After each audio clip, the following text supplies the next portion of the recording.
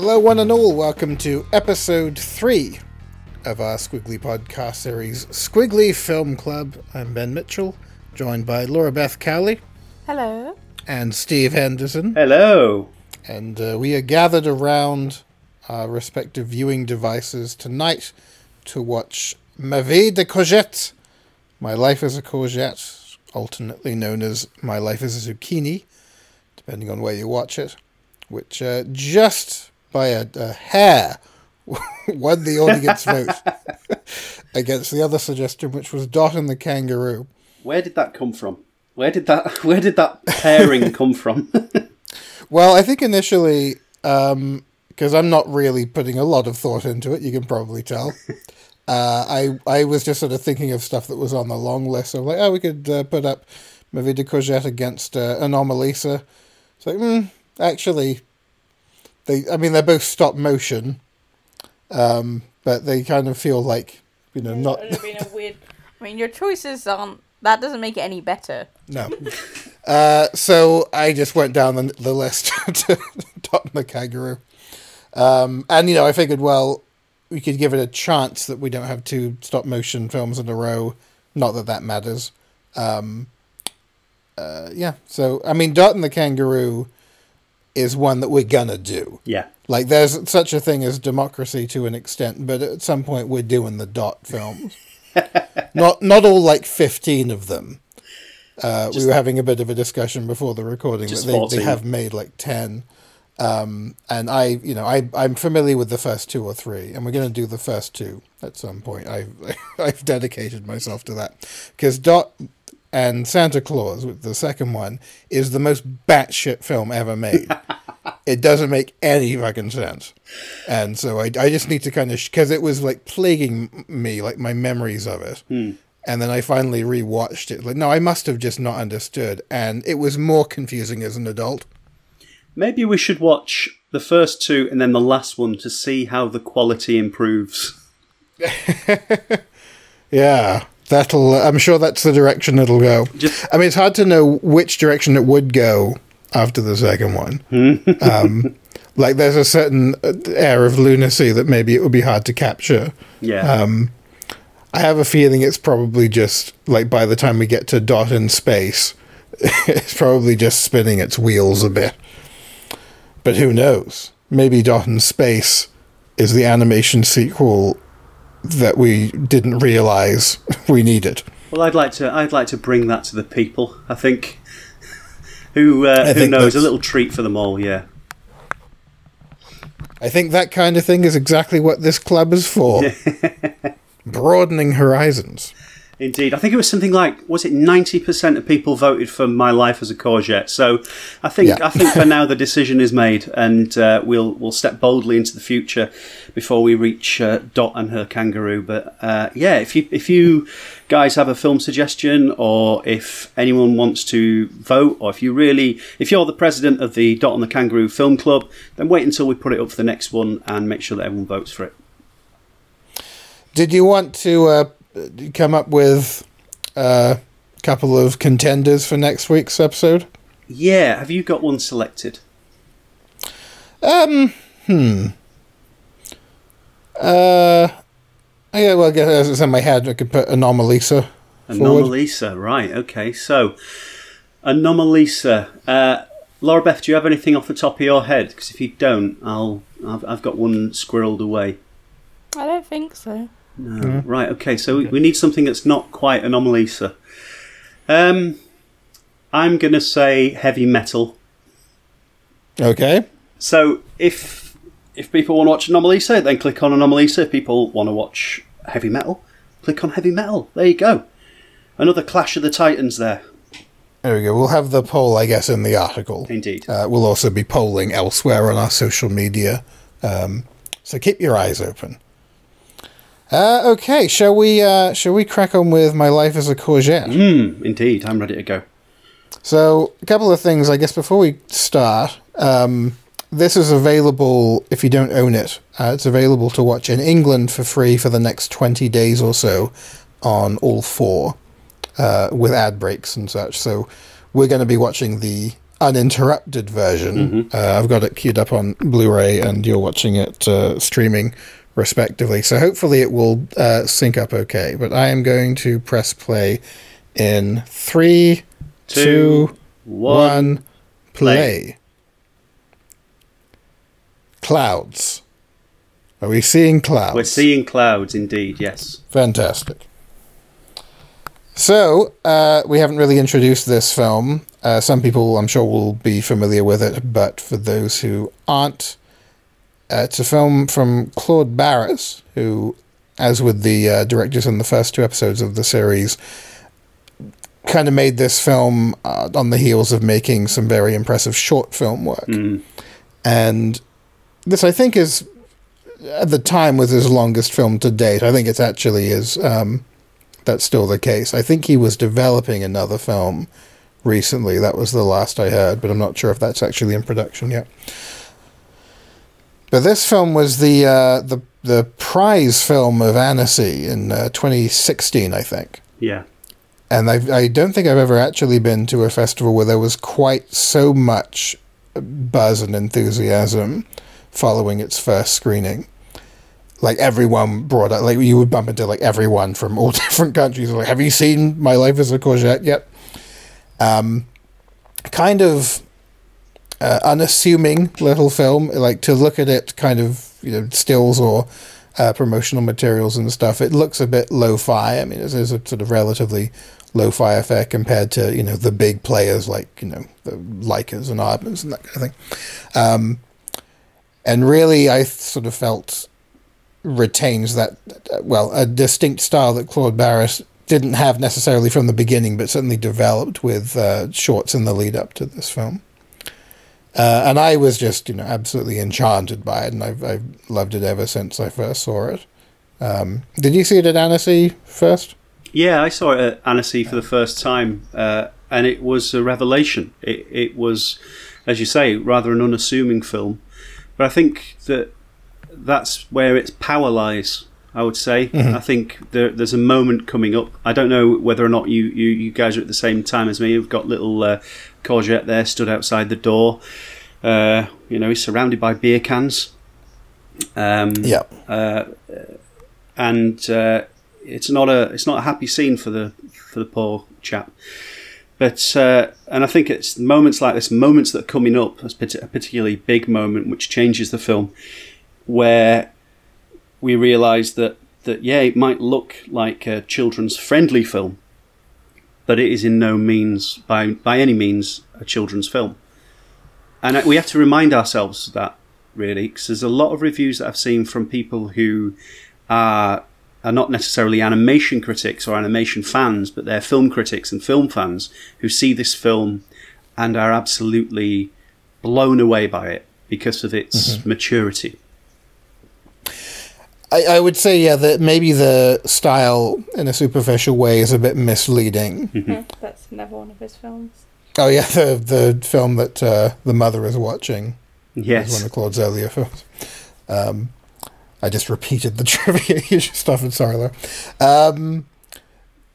No, it does kind of have this feeling of maybe something for a younger audience than I think its sort of primary audience should be. I mean, I think kids would enjoy the film a lot as long as they sort of have a certain degree of emotional intelligence. Like, kids from, I think, around 10 on, maybe 12, would probably find a lot to like in this film, because it's the films that I loved as a kid were the ones that didn't really talk down to me. Like, sometimes I would realize later on, as I looked back, okay, that was actually, that was a kid's film, or that was a quite simplistic film. But I didn't feel like it was sort of really holding my hand or like coddling me through the process.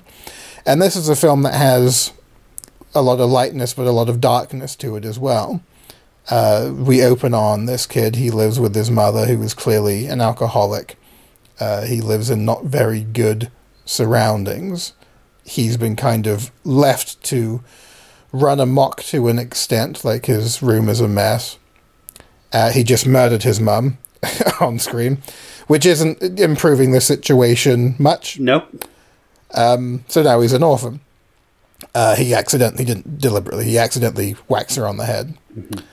And this begins the story of... I think the strength of this film is the way in which they handle this death, because you don't actually realise what's happened straight away. Because it could just be that she's fallen down and she's fine, or she's broken her leg or something, but the gravity of what has actually happened is really like, oh, okay. And it's so quick into the film, because we've just basically established that she's not a very fit mum. Yeah. Yeah. But only kind of. And that the dad isn't in the picture anymore, and that he's lonely and obviously allowed to do whatever he wants in his room and stuff. But we haven't, like, to do that so suddenly is a very unusual narrative, especially in something that's meant to be for children. So something I noticed as well for further viewings is this little motif with the kite as well. I say little motif, rather major motif, in that it was the kite that was soaring high earlier on when he was being a child, when he was enjoying building this particular stack of cans that, which led to his, the downfall there. And then as soon as his childhood is taken away from him, the childhood that's soaring in the air comes back down to his feet, and he hugs it, and that begins, as he is now in the police officer's office. He's hugging this kite, and the kite becomes this sort of motif as we go along. I think it's something that carries on throughout the film. It's beautiful, and it's that kind of stop motion.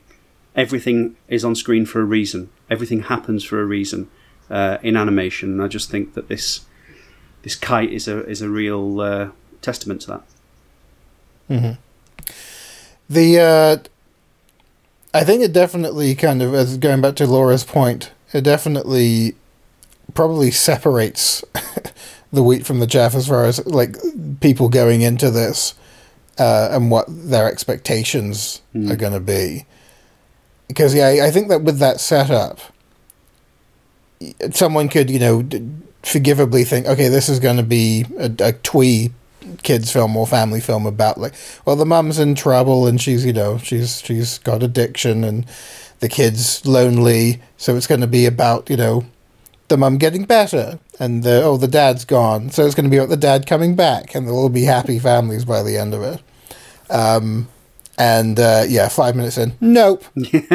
And he's being driven to, he's talking to social services, and he's being driven to an orphanage, I guess, essentially a sort of foster care facility. And it's the kind of matter-of-factness of everything that's happening to him. It's just like, oh, that happened now. Oh, this is happening now. Oh, you're in a car now. And I think that's more true. Weirdly, despite like the kind of surrealness of the visuals and the kind of the fact that animation is often used when dealing with sort of difficult issues, this is very much how I imagine something like this would be dealt with very little, like, emotional thought, almost. Like, just like, okay, this is the system in which we're going. Because we never see her funeral or anything. No. Like, we completely skip over any of the kind of emotional side of what's happened. Yeah. It's very methodical. And you can tell very early on that this officer cares about the kid, and that there's a uniqueness to the situation that he has a lot of empathy for. That's something that's going to recur in the film. It's going to come back. But yeah, there's a kind of, I think the sort of the adultness of it doesn't come from any sort of contrivance of like, here's an edgy moment, here's a joke that's going to go over the heads of the little kids. It's more that it's just the normalness of how adults are, the kind of boring, mundane normalness, and extending courtesy and empathy, but not going over the top with it, not really trying to sort of milk the emotional moments in the films. And that's why I think they're hugely impactful when they happen. And in this film, it comes in the form of like just an aside here or there, or a little gesture or a moment. Some of the lines of dialogue that are just so perfectly placed and very understated, but that have a huge impact when they happen. It's brilliantly written. Yeah, absolutely. It's going to be another one of those films where I find myself lost in it. There will be little pauses within this film as I, keep my eye on the screen and just let it wash over me, because it is an absolutely wonderful film. Yeah. So they just arrived at the orphanage now. He's being sort of shown around. You get a really sort of nice sense of character from the adults. Yeah. That he interacts with. So he has a very sort of kindly younger staff member who's kind of showing him, and then there's the more sort of matronly, perhaps, like manager of where he is, and I think he's just about to meet the kids. The production design, especially, is quite lo-fi. It's very appealing. The colors are lovely and the design is great, but you can tell the material quality of the sets, and in particular the exterior scenes, the scene that sort of just came before this one when he's in the car. Like, everything has a quite flimsy feel to it. It feels very handmade. It's very, well made, but it feels very handmade. And that's very endearing, I think. See, I find this really strange because almost all of the interviews and reviews I read about this were like super lo-fi, craft-centric, and it was all about how it was like had this real minimalism. But there's not a huge step up on this, like step down from this from anything else, except like something like Laika, where they really take that to the extreme. But this is not that much lo-fi than like Shaun the Sheep, the movie. Yeah. I would actually say this is higher production values than Shaun the Sheep. I think that Shaun the Sheep, though, is not what you would consider... But for a feature film from a major studio. And then if you think of anywhere else that's doing stop-motion features, unless it's like Tim Burton's decided to make another one, like one of the four major players of stop-motion... Mm-hmm. To make a feature film, because he'll have had to build from the ground up to make this. Yeah, this isn't a humongous drop down in quality or texture. I don't think anyone's saying it's low quality. No, but I find it strange that they're like, this is a like really lo-fi. Because when I think of like lo-fi, I think of things like much more rough and ready than this. Well, I mean, we see such a huge gamut of production values between short films and student films and feature films, and I think that, I mean, I understand what people mean when they say lo-fi and attribute it to this film. Hence, why I also just said it. I would say, I mean, that film we saw recently,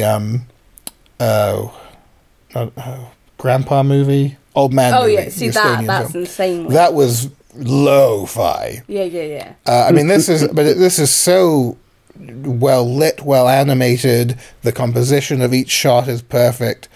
I'm just sort of talking about like the fact that there's texture. Yeah, I think it's a deliberate choice. I don't think it's a budgetary restriction. But if you look at everything, the amount of detail that's gone into scaling everything, because they are really weird characters, the fact that they have these giant heads and really long arms. But the fact, and I've seen this done in like student and short productions and stuff, and it doesn't work, and it is really jarring. Yeah. But to be able to do that takes a tremendous amount of skill to have such uniquely characterful characters and them not seem fucking weird and terrifying. Yeah.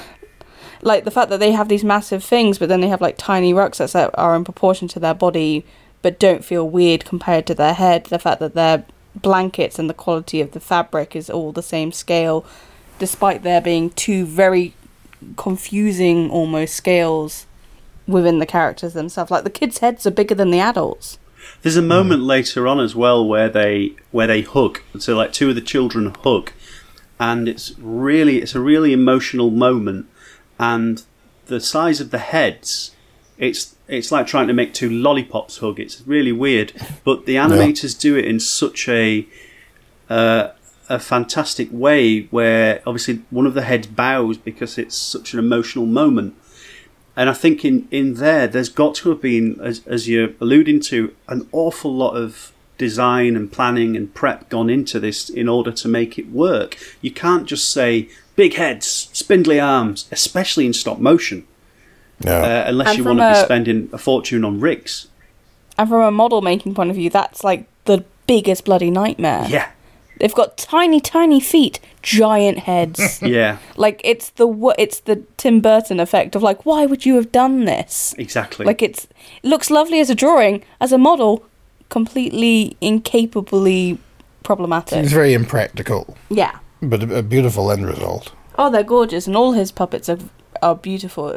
It's interesting because he has although all his characters are very different between all of his films, there's definitely a quality in his work that you can see throughout it, and I can never quite place my finger on it, what makes it different to anything else, because you could say it's the texture. I think it's got to do his colour theory and the way he uses colour in film that's very different to how everyone else does, because he really ramps up the saturation of everything, and yet can still do because quite a lot of his other short films are very gothic. So that it's really high contrast, but like you said, a really amazing lighting, and he really knows how to light texture incredibly well, that he doesn't get any of this kind of like blurring or soft focus that a lot of other stop motion animators sort of use to sort of create like ethereal film quality. That's a great point, actually. I think that's a big contributor to the comments people make about the look of the film, is it's not applying a lot of post-production whatever. Like, you're looking at the photographs pretty much as captured. Yeah. With maybe, a bit of grading going on. But there's no... When I think of, like, what my entire job was on the one stop-motion project I worked on, it was all that. It was all going over every frame and just making it look filmic. And this cocktail of wizardry and After Effects trickery to kind of give it a cinematic look. And nothing like that's been applied to a frame of this film. So maybe that's an element of it too, I mean, like, look at this scene now where they're like sitting under the tree. From a building of a scene, from a layout perspective, that is a gorgeous shot. Yeah. They're dead center. There's two kind of peripheral characters doing something. What the hell is the boy with the football even doing? He's just standing there. He's just picking his nose, probably. Yeah, but like from a kind of picture-on-picture purpose, and sort of showing their like separation as characters and their personality difference. Even in the colours, like, there's just so much detail in this film. The fact that, like, because they don't get on at the beginning, and he's all red and he's all blue and neutral colours, and, like, there's just this all the way through. Yeah. I do like this scene because it's very... it reminds me of The Great Escape. They're all kind of... all the characters have been introduced in a kind of, this is such and such, and he's the tinkerer. This is such. He's the guy who can dig holes. This is the guy who, yeah. Except it's about wet in the bed. Child abuse. Yeah, yeah. This is a really important, I think, scene as far as really firmly establishing the tone and just what the film's about. And I think this is a sort of prime example of what I was saying before of how enormous things are said by not being said. Uh-huh. And the way that this character, the bully character who has... So Courgette has stood up for himself and kind of fought back, so now that they're friends, basically. Or they get on, which is sort of the childhood dynamics. Like, the first time you stand up to the guy who's giving you grief, you're then pretty much mates. Mm-hmm.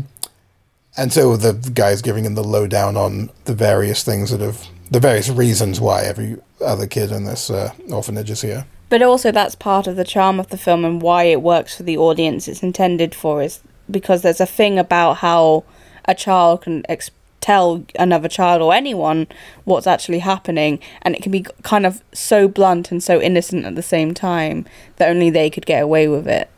Yeah. Yeah. And that's how this film can be what it can be, is the fact that they are children, they're voiced by children who are talking about other children and the horrible things that go on in the world from a child's perspective. Yeah. And the way it's kind of, a kid can say something devastating because they're not entirely sure what it is they're even saying, but an adult can pick up on, I wonder if this scene with where the teacher is showing them the monkeys is to try and explain the arms away. Because it starts with an orangutan. And so it's just like, when you see the evolution chart, the one that normally goes to, like, from fish to caveman to now, they all have the same length arm. So we just didn't, in this world, that bit didn't evolve. This is how we evolved here. Look, and now, monkey. Now they're all doing it. Now they're all doing it. I love the playful energy to the animation when the kids are dancing and playing. Is really, really nice. The Blu-ray menu is just a scene that comes later in the film. It's them dancing in a chalet, and it's just that scene playing on a loop. And I could quite happily sit in front of that for a good 10 minutes. Like, you know what's interesting as well is because with this design of puppet and the kind of visual style this could be, the impulse for me would have been to make the movement a lot more like sporadic and more like that scene I was showing you in Fantastic Mr. Fox, the bit in the end where they're tiny in this supermarket and they're just going like, it's like 4 frames between moves. That kind, yeah. Yeah, because you could definitely get away with that in this. You make it, like, what's it called? The Horse and the Cowboy in the... like Town Called Panicky. Town Called Panic, yeah. You could have a lot more, like, jumpy, kind of, like, stylized movements, but they don't do that because they don't want to take away from... Well, I don't know why they do it, but I assume it's because they don't want to go away from the realism. And that's why I always find really interesting with stop-motion films that... Weirdly, this film never really plays into the fact that it's animation. Yeah. That I can remember. It doesn't go... Like, at no point is there some sort of weird anamorphic thing that happens, or a nod to the audience, like, ooh, aren't cartoons weird? Wink, or like, wink. Yeah. Does anyone even have, like, a dream sequence where, like, their hands melt or something like that? Like, I don't seem to remember there being anything that's technically needs to be animated. I actually found out something today. I had a little skim of the wiki just in case there was anything that interesting, and there wasn't really. I mean, it's wiki, but apparently there was a live action adaptation made, which I can't imagine, is nearly as good, just by virtue of this being a very, very, very good film. But it's worth mentioning this is adapted from French or Swiss, maybe. Swiss. Children's book. Okay. French writer. Sorry. Yeah, the film is Swiss. Sorry, beg your pardon.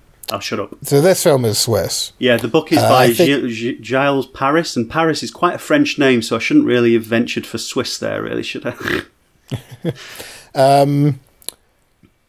And it was adapted by Celine Sciamma, who has done some very, very good films. She did Portrait of a Lady on Fire recently. I think before this film, she did a film called Girlhood, which was very, very acclaimed. Can I quickly just ask, what the hell are they drinking? They're like drinking absinthe. It's creme de menthe, clearly. It's children's liquor.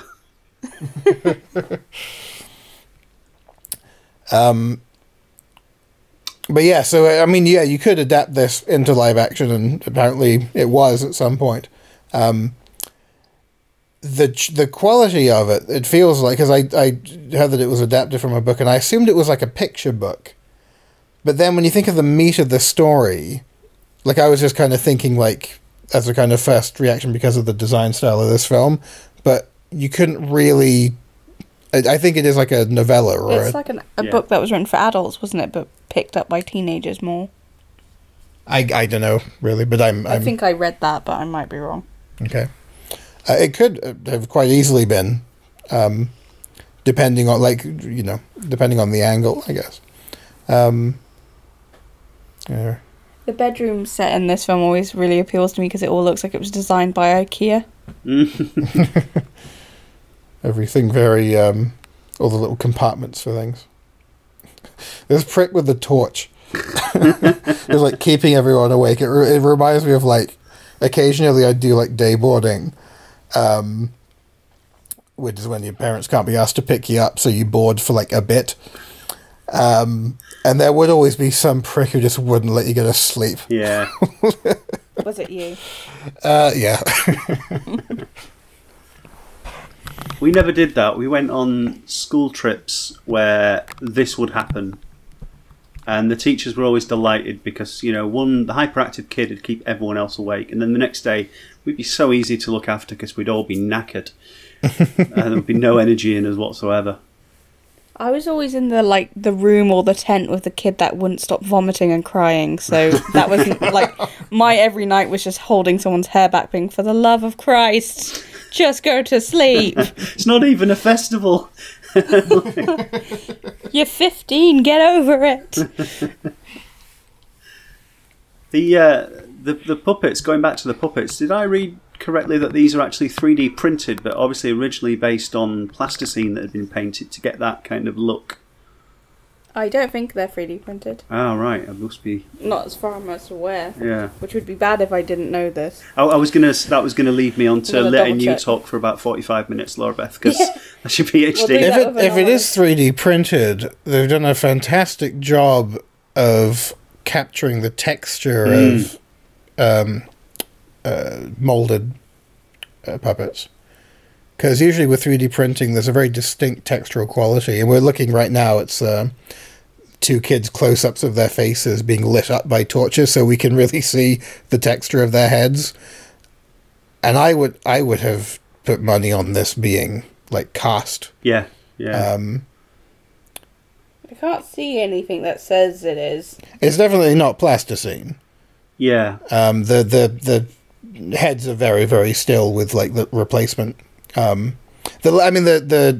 degree of articulation and facial expression when you kind of analyze it, it's a lot less sort of obviously a lot less than Leica with the 8 billion different faces they take off and put back on. Mm-hmm.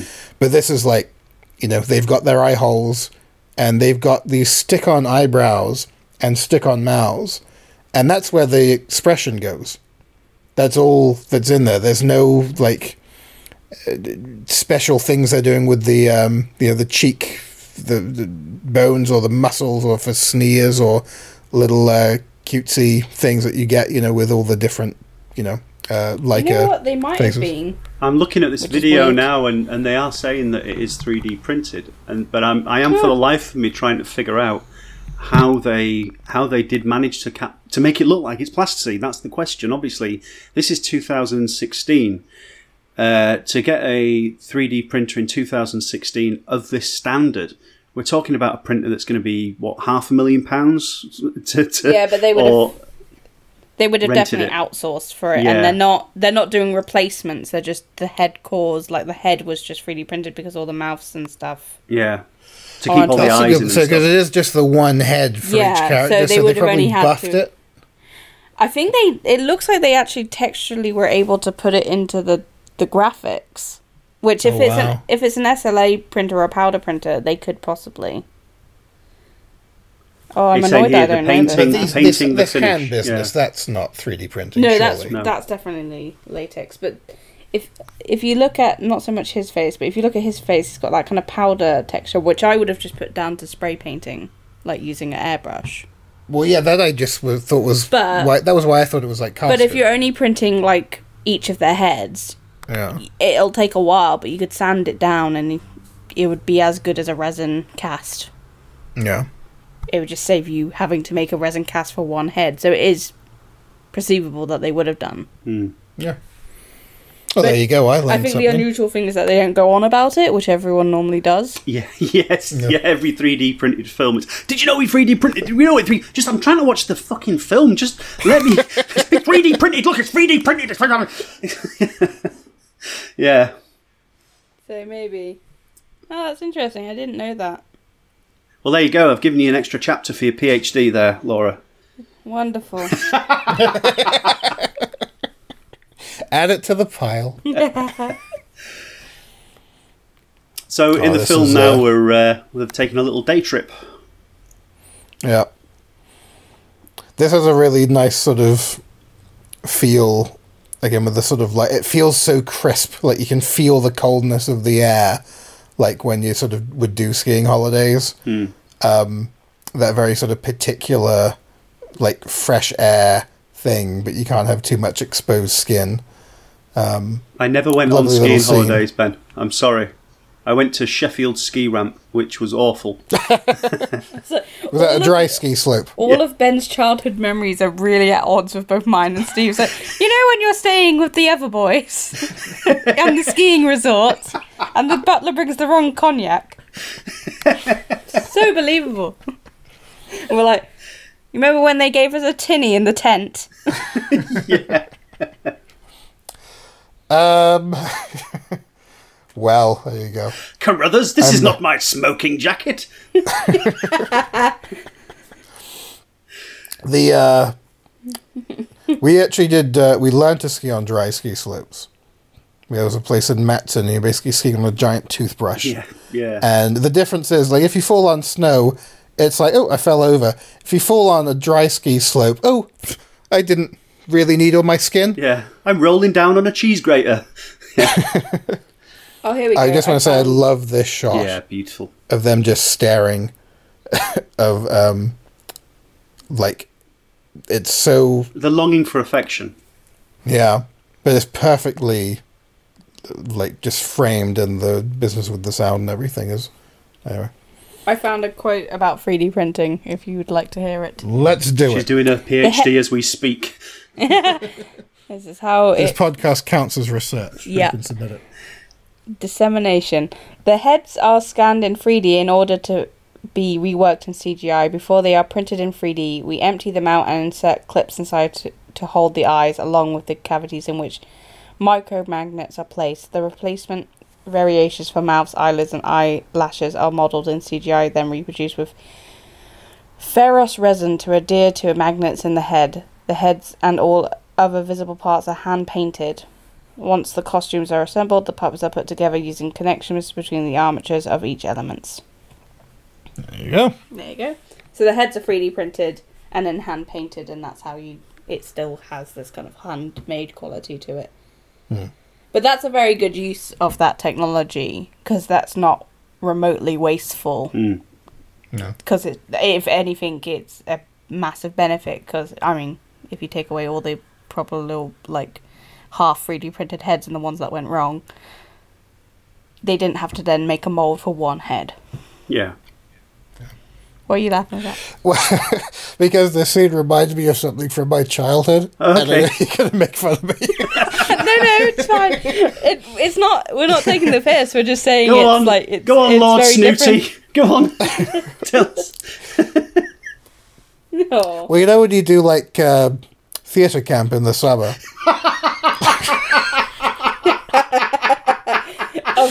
Of course. Yeah, go on, Ben. Theatre camp.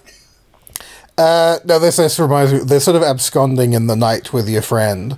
Yeah. At this point in the story, there's a kind of very sweet, preteen love story element of it, where he is, developing. It's not really a kind of, like, romantic attraction. It's just this kind of very, strong friendship between Courgette and the new girl, who everyone likes, but he particularly likes, and they've just kind of stepped out in the night when everyone's asleep to just have a bit of a moment and chat, and it just sort of reminds me of, making friends and little sort of clandestine chats, getting to know people, and there was a kind of special feeling to it, I think, because you weren't really meant to be doing it.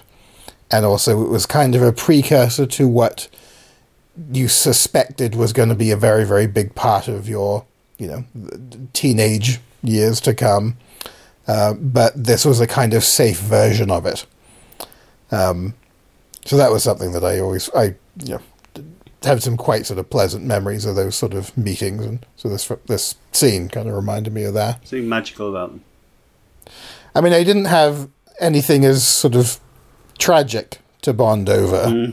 Like, I'm sure we were probably just talking about The Simpsons. knowing me. But hey. The Simpsons are really good. I don't think they'll ever get any worse than this, bearing in mind it's probably season 2, season 3. I think The Simpsons is past its peak. Did you see the one where Homer went into space? I bet this is the last season. How are you guys talking about The Simpsons? Because we're us. I looked at it for 5 minutes and we're on The Simpsons again. Jesus Christ, guys, let it go. Back to the film. Oh, there's a film. So back to the film. So they brought the snow into the film, and they have an indoor snowball fight, which is a lovely little set piece. The snow reminds me of the first episode of The Simpsons when in season 3. So this is the kind of, I think, stage of the film where, all things considered, life is pretty good. Mm-hmm. People have, I think, the sort of as much stability as they can kind of hope for. And of course, that's never a permanent thing. And I think this is going to be disrupted fairly soon. Mm-hmm. So the new guy, I forget the name of the character. It's Camille. We just put on the subtitle. Camille, thank you. So she doesn't have parents, but she has an aunt who's an absolute POS. Mm-hmm. But she wants to basically be the guardian of the little girl for certain benefits, I think. She obviously doesn't care about raising her properly. So that is the kind of obstacle in the way of them, being happy together. But of course, it's being happy together in an orphanage. So that's sort of a bridge that will come along later on in the film. I do remember that laughing my head off at the letter in the way that they talk to each other about what they believe sex is and things like that. It's just there's a real kind of it's hilarious, but it's there's sort of innocence to it as well. Obviously, And then she's reading Kafka.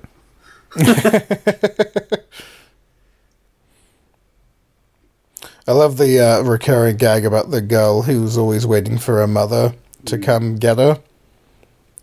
Because her mother is just out of the country, I think. And she always, it's heartbreaking that she always kind of runs whenever a car comes by the building, and she runs outside screaming, "Mum." And then the payoff for that, you don't think that that's leading up to a gag, because it's so sad, but the payoff to that eventually is wonderful.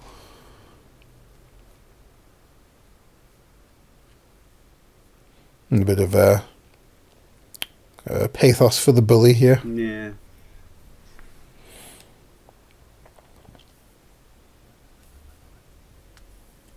There are moments where you do kind of realise how young these children are supposed to be. Obviously, we said during with the models, they look pretty similar size to the adults. It'd be difficult to imagine what a teenage character would look like in this film, perhaps. But probably just with spots on them. But there are moments where you realise that in the language and in the design, how kind of what age these characters are as well. In the design of the movements, the design of what it is they're saying and doing. Yeah. So we're just laughing at the gratuitous upskirt moment. To the horror of the kids hiding under the stairs, looking through the slats of the stairs at the aunt's horrible panties. I have a question. Do you think there's any rationale as to what colour the kid's nose and skin detail is? Well, I've noticed that is an element of his other films. And going back actually because he's done films that aren't stop motion as well. Yeah. And I feel like that's something that's always kind of been a part of his work. Certainly in Sambab, a film he did with NFB, I'm sure that's a quality of it, or maybe it's just the eyes, but there was another film he did called Ice Float, or Ice Flow, that was 2D, but I may be misremembering, but I feel like that was element of it too. And I think it's maybe just his approach to colouring. Yeah, I was just wondering if it had something to do with ethnicity or something. Well, there are kids that have... There is a range of ethnicities, but I'm not sure if that is necessarily... Somebody pointed it out to me a few years ago that has become a major trend, particularly something that's been picked up. As the gag that you were discussing earlier on. Something that has been picked up, particularly with student films, is that style where you just paint the character's ears and nose a different colour. Oh yeah, that's been around for a long time. Yeah, but obviously when it's done right, it's obviously it's led to a conversation here, but it shouldn't lead to a conversation, ideally. But it is sometimes just done as a replacement, really, for any particular style. But obviously, Claude Barras is loaded with style.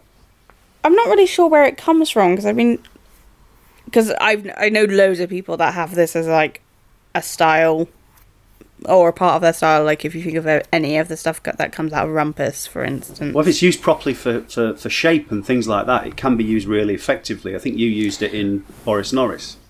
I think it probably comes from 2D to be able to define features on a face that's normally one colour, so it's probably something to do with tone and trying to create depth. And because it comes from a 2D, most designs come from a 2D place, it probably just comes with it. And also the fact that, like, it sort of brings a certain element of charm in the sense that, like, if you see a guy that has, like, a slightly red nose, you tend to have, like, if you're cold, you have slightly red ears, and there's something kind of cute about that. So it's probably something to do with appeal. And a sense of, like, quick understanding that these people are good or meant to be pleasing to the eye. Right. Like, she doesn't have it. No, that's the thing, actually, with her design, she's this is the, what would you call her? The matron. The matron. The house mother? Yeah, the boss lady. She's a nicer character than her design would suggest, but she's a very authoritative character. But I think that's probably everything will be by choice, obviously, but because often there are people that look kind of sinister in positions like this, if you think of, like, your headmistress and that kind of thing, but they do actually have the child's best interest at heart. They're just very, what's the word, when you're, like, really straight-lined? Really straight-lined? Sure. No, but there's a word for it, like when you're, like, officious, almost. Like, everything to the letter. Just like by the book. Yeah. Kind of. But because they've probably found that if they do ever bend or break the rules, it comes back to bite both them and the kid on the ass. Right. So. I've just realised who Courgette reminds me of a little bit. Is Frank Sidebottom. And I think it's its head shape. The head shape and the big eyes, but also the red lips. Yeah. That's the element of it that I think kind of completes the puzzle. Wow. I've been living in Manchester for years, and I love this film, and I've never even thought Frank Sidebottom. He was an animator as well, wasn't he? Chris Sivvy, the guy who was behind the Frank Sidebottom mask. That makes sense. Yeah. I could see why Life in Animation would... There's a fantastic part in his biography where obviously he spent his life doing all kinds of weird and wonderful things, and then when he became an animator working on Bob the Builder and Pingu and things like that, his family were delighted because it was the only sensible job he'd ever had in his life. You've had a good life when animation is the normal thing you did. Yes, yeah. Oh, he's got a proper job at last. Little moment here where she's saying, "As my father told me how to shoot," and it's that absence that you described earlier on.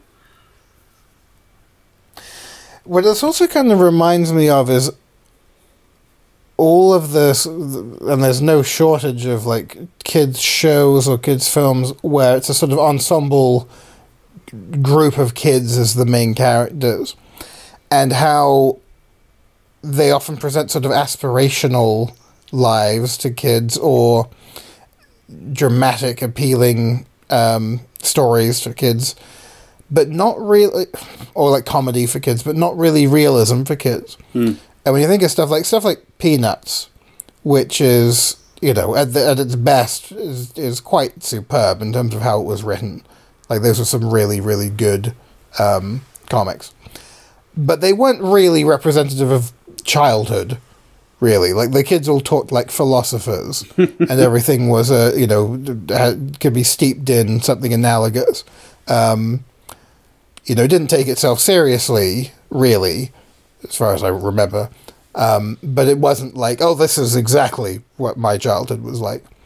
And stuff like Hey Arnold was like childhood through the filter of, animation writers wanting to convey preteen angst in a very verbose,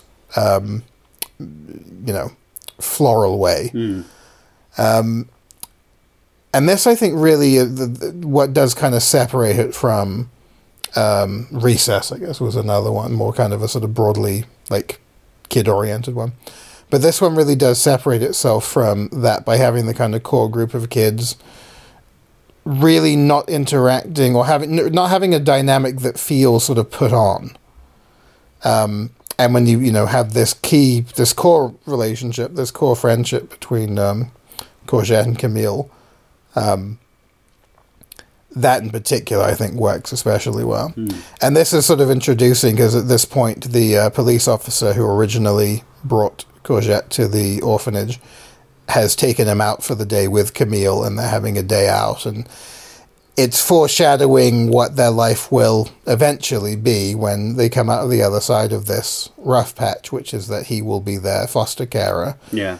And that will inevitably influence what their relationship is going to be, because at that point they stop being,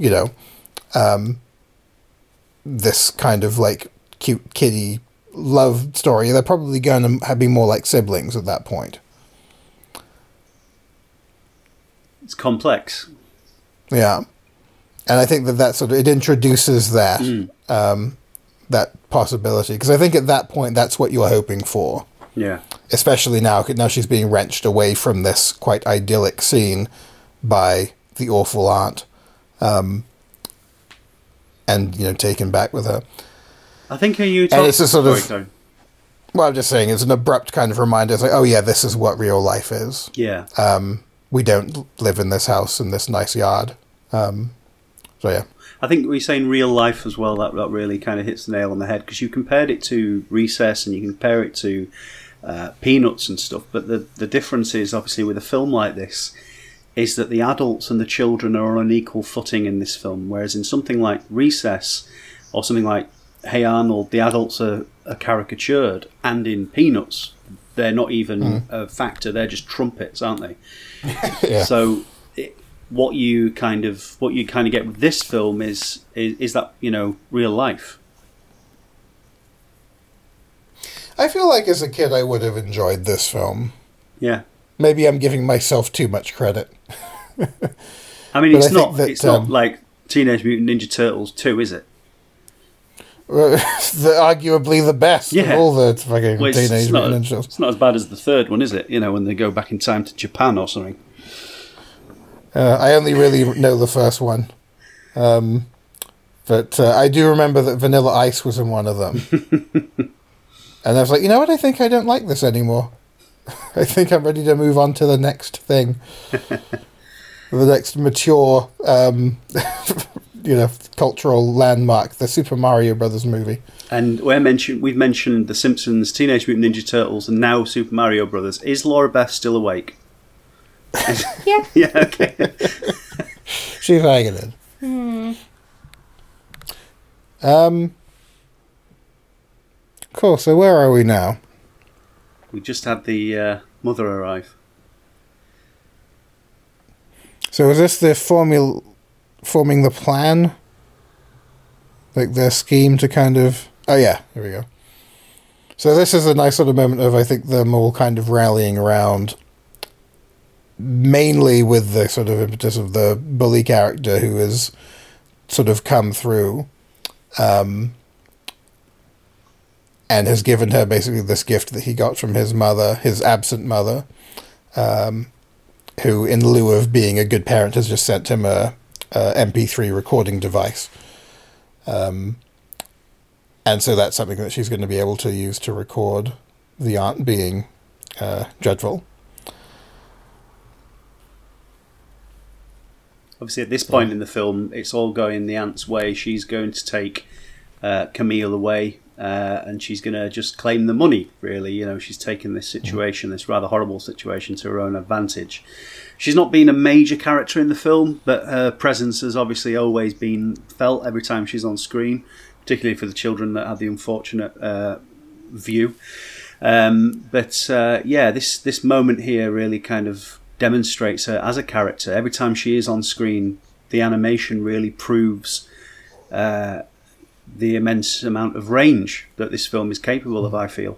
There was a moment earlier on when she was passed that toy by Simon, the bully character, and she was like, "What's this?" You know, she really, really grumpy. And then all of a sudden she went, "Oh well." As soon as she knew she was being watched, she was like, "Oh, if it's precious to my little darling," you know. We're about to see the same again. Yeah, I mean, this scene here, there's a great sort of example of that sort of variety of, just I guess what sociopaths are. They can just kind of turn on like being normal, and then the moment that, you know, they kind of lose their patience, then the real side slips, and it is wonderfully animated.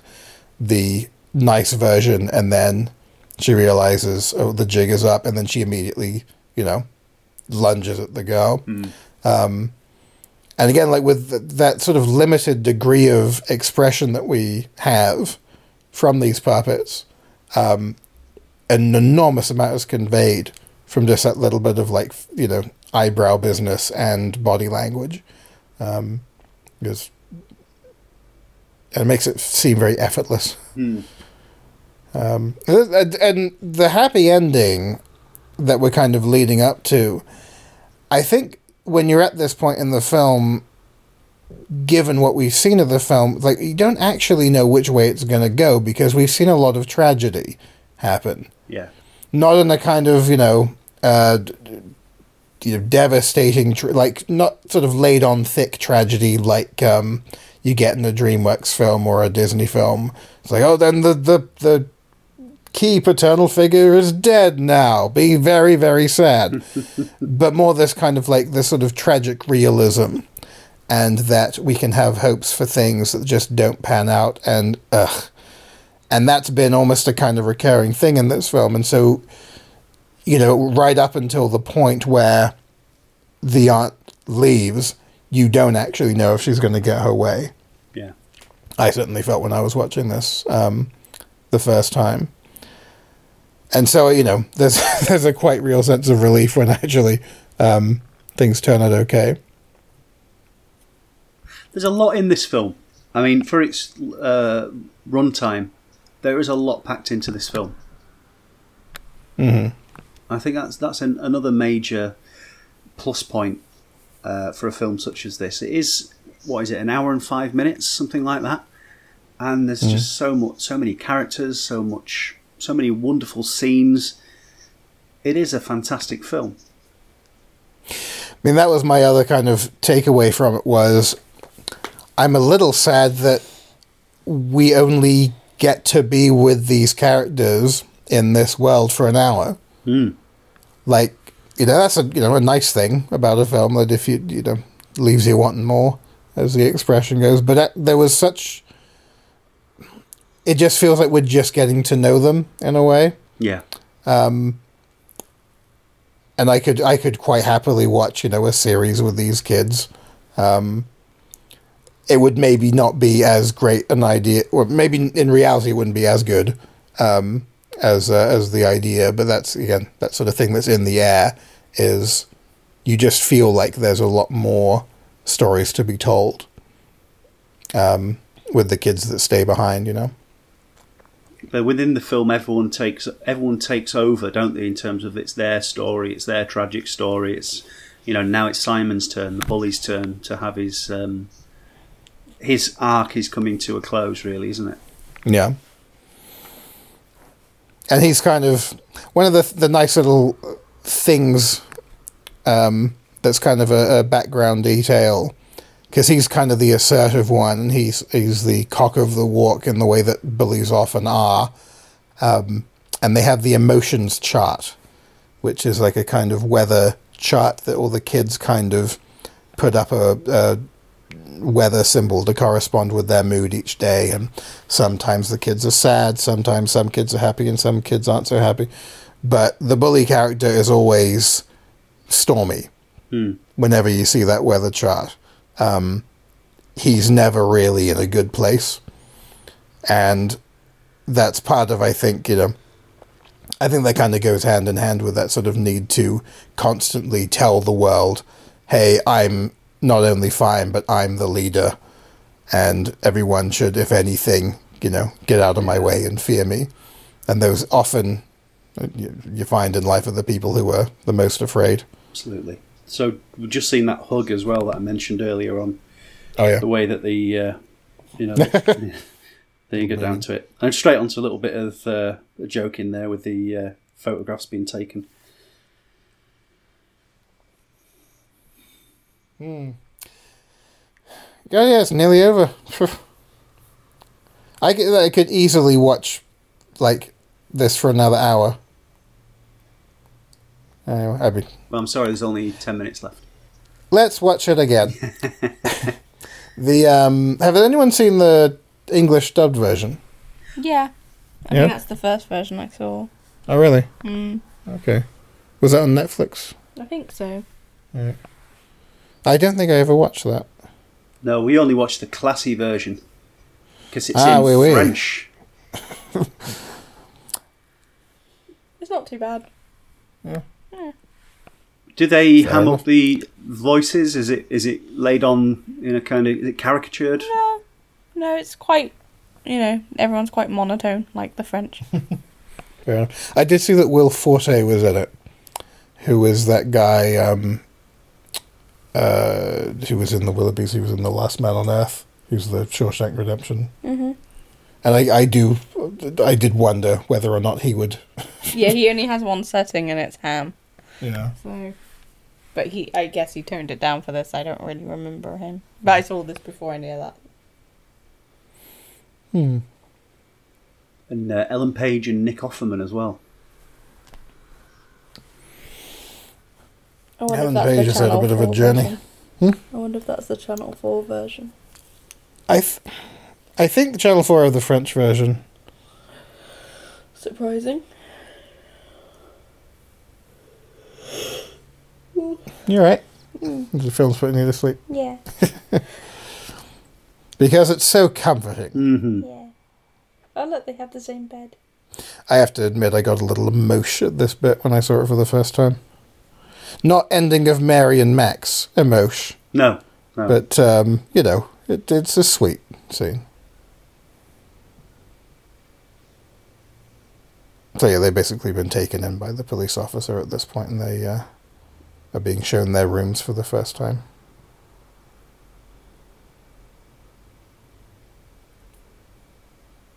So does this mean they're siblings now? Yeah, we were talking about this before. I think you were on your phone. No more kissing. But it does kind of... It changes, I think, it potentially will change their kind of dynamic down the line. But either way, I mean, they have a bond. Yeah. That was, I think, very important for both of them during a really not very nice time in their lives. I like that the birds are shaped like eggs. Yeah.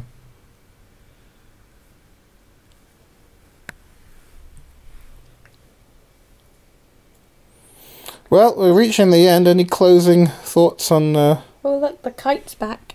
There you go. Yeah. I think we haven't seen the last of the kite. No. Oh, and here's the weather chart. And finally Simon gets a sunny day on his weather chart. Right the way up there as well. No kind of rain cloud, cloudy, straight up to sunshine.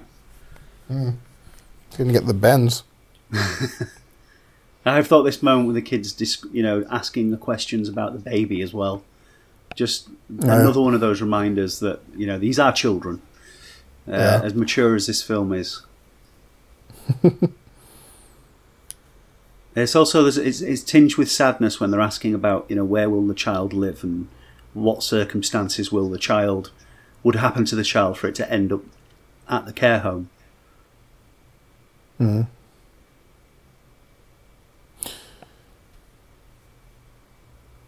Weirdly realistic looking clouds compared to everything else. And so here we are. The kite, I think, closes out the film. Redesigned, or rather with a new edition, I suppose. I think the back has it's just got the photograph sellotape to it. Look at the one in the middle. I love her. She's my favourite. Yeah. Mental eyes. Go with the little scar. Well, that's another nice thing, is like she hides the scar for the first 2/3, I think, of the film. And then once, I think, the camaraderie that begins with Courgette arriving has kind of built up a bit. She has this sort of confidence back, and so she starts, like, combing her hair back. I think it's Camille pulls out of her hair. All right. Out of her hair. Giving Courgette all the credit. It's Camille who's the one who turns everything around. The real one. The real one. The real one. She's the one and only. There's a moment as well when they're dressed up and she's dressed up as a pirate, but instead of putting the patch over her eye with the scar on it, she puts it over a good eye, which I always thought was it's a good gag, but it's also quite telling about the journey that the character's been on. And even though that character's not front and centre, and even though the character with the mother that's been deported, who's waiting for the mother to arrive again, is not central to the story, they still have their own arcs, they still have their own moments, and I think that's another big plus of this film. Well, we've got about 4 minutes of credits. Fantastic. Oh, Kim Cucchiolari worked on this. Mm-hmm. Yeah, she's a ledge. Wow. And Tim Allen worked on this. Oh yeah, we knew that, didn't we? Yeah. Yeah. I mean, it's a stop motion film. We can take it for granted that Tim Allen worked on it. If you're listening, Tim. I do remember him talking about this one at the time. Yeah. Right. Well, I think that's it for another episode of the Squiggly Film Club. So yeah, what are the choices, I guess, for next week again? It was Anomalisa and Heavy Metal. What was yours? Heavy Metal. Heavy Metal. For no reason. Metal Leland, oh. as my French poster used to read. Did you have the French? Of course I had the French poster. Wow. Because I am Le Douche. Fantastic. And I don't know where it came. I guess I must have got it in Montreal. It was a big shiny silver poster for the film. I think I watched it once, so this will be an experience. I've ever seen it. So did the woman on the back of the giant eagle have a cigarette in her mouth because she was French? Mais oui. Yeah. And a beret. I always think of that thing in Annecy where we saw the woman jogging with a baguette by the lake in Annecy. It's like, well, that's the most French thing I've ever seen. I kind of hope that one gets the votes because I really don't want to talk about Anomalisa. Oh. That's okay. You don't have to. If it's a film that one of us doesn't like, we don't have to do it. We're not duty bound. Well, would it be interesting to have the perspective of someone that hates that film? Yeah, it actually would. It certainly would. It'd be good to argue for an hour and a half. This is why I hate this bit. This is why I hate that bit. I just hate the whole ethos. You don't care for the writer in general. No. I found. It's fair enough. I quite like Charlie Kaufman. I just find it fascinating how you can make the same film every time and no one calls you out on it. I did find Synecdoche, New York was a tough rewatch. It's going to be an interesting week the next time we do an interesting record the next time we do the podcast. Either film that comes up. So if you want to vote for Anomalisa, vote for Anomalisa. If you want to vote for Heavy Metal, vote for Heavy Metal. Or what was it in French, Ben? Metal Elan. Fantastic. I should know that. I'm doing Duolingo trying to learn French to go to Annecy. That's not happening. I always find Muzzy does the job if it's a short trip. We should do Muzzy. We should do Muzzy. Yes. That's like a film. All right, credits are wrapping up. Goodbye, everyone. See you later. Bye.